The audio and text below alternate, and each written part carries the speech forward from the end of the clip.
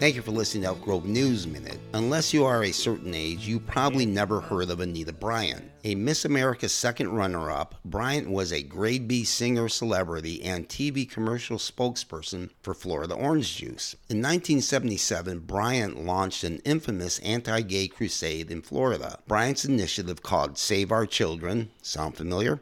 Convinced Miami-Dade County voters to repeal an ordinance prohibiting sexual orientation discrimination. Even though most were unfamiliar with gay issues in the 70s, there was a backlash. Florida Orange Juice was boycotted and she was fired as their spokesperson. Bryant unwittingly sparked gay activism and awareness. While today's crusaders are targeting transgender folk, in history's march, humanity always prevails. Just like polyester leisure suits and Anita Bryant, history will not be kind to these anti-LGBTQ crusaders.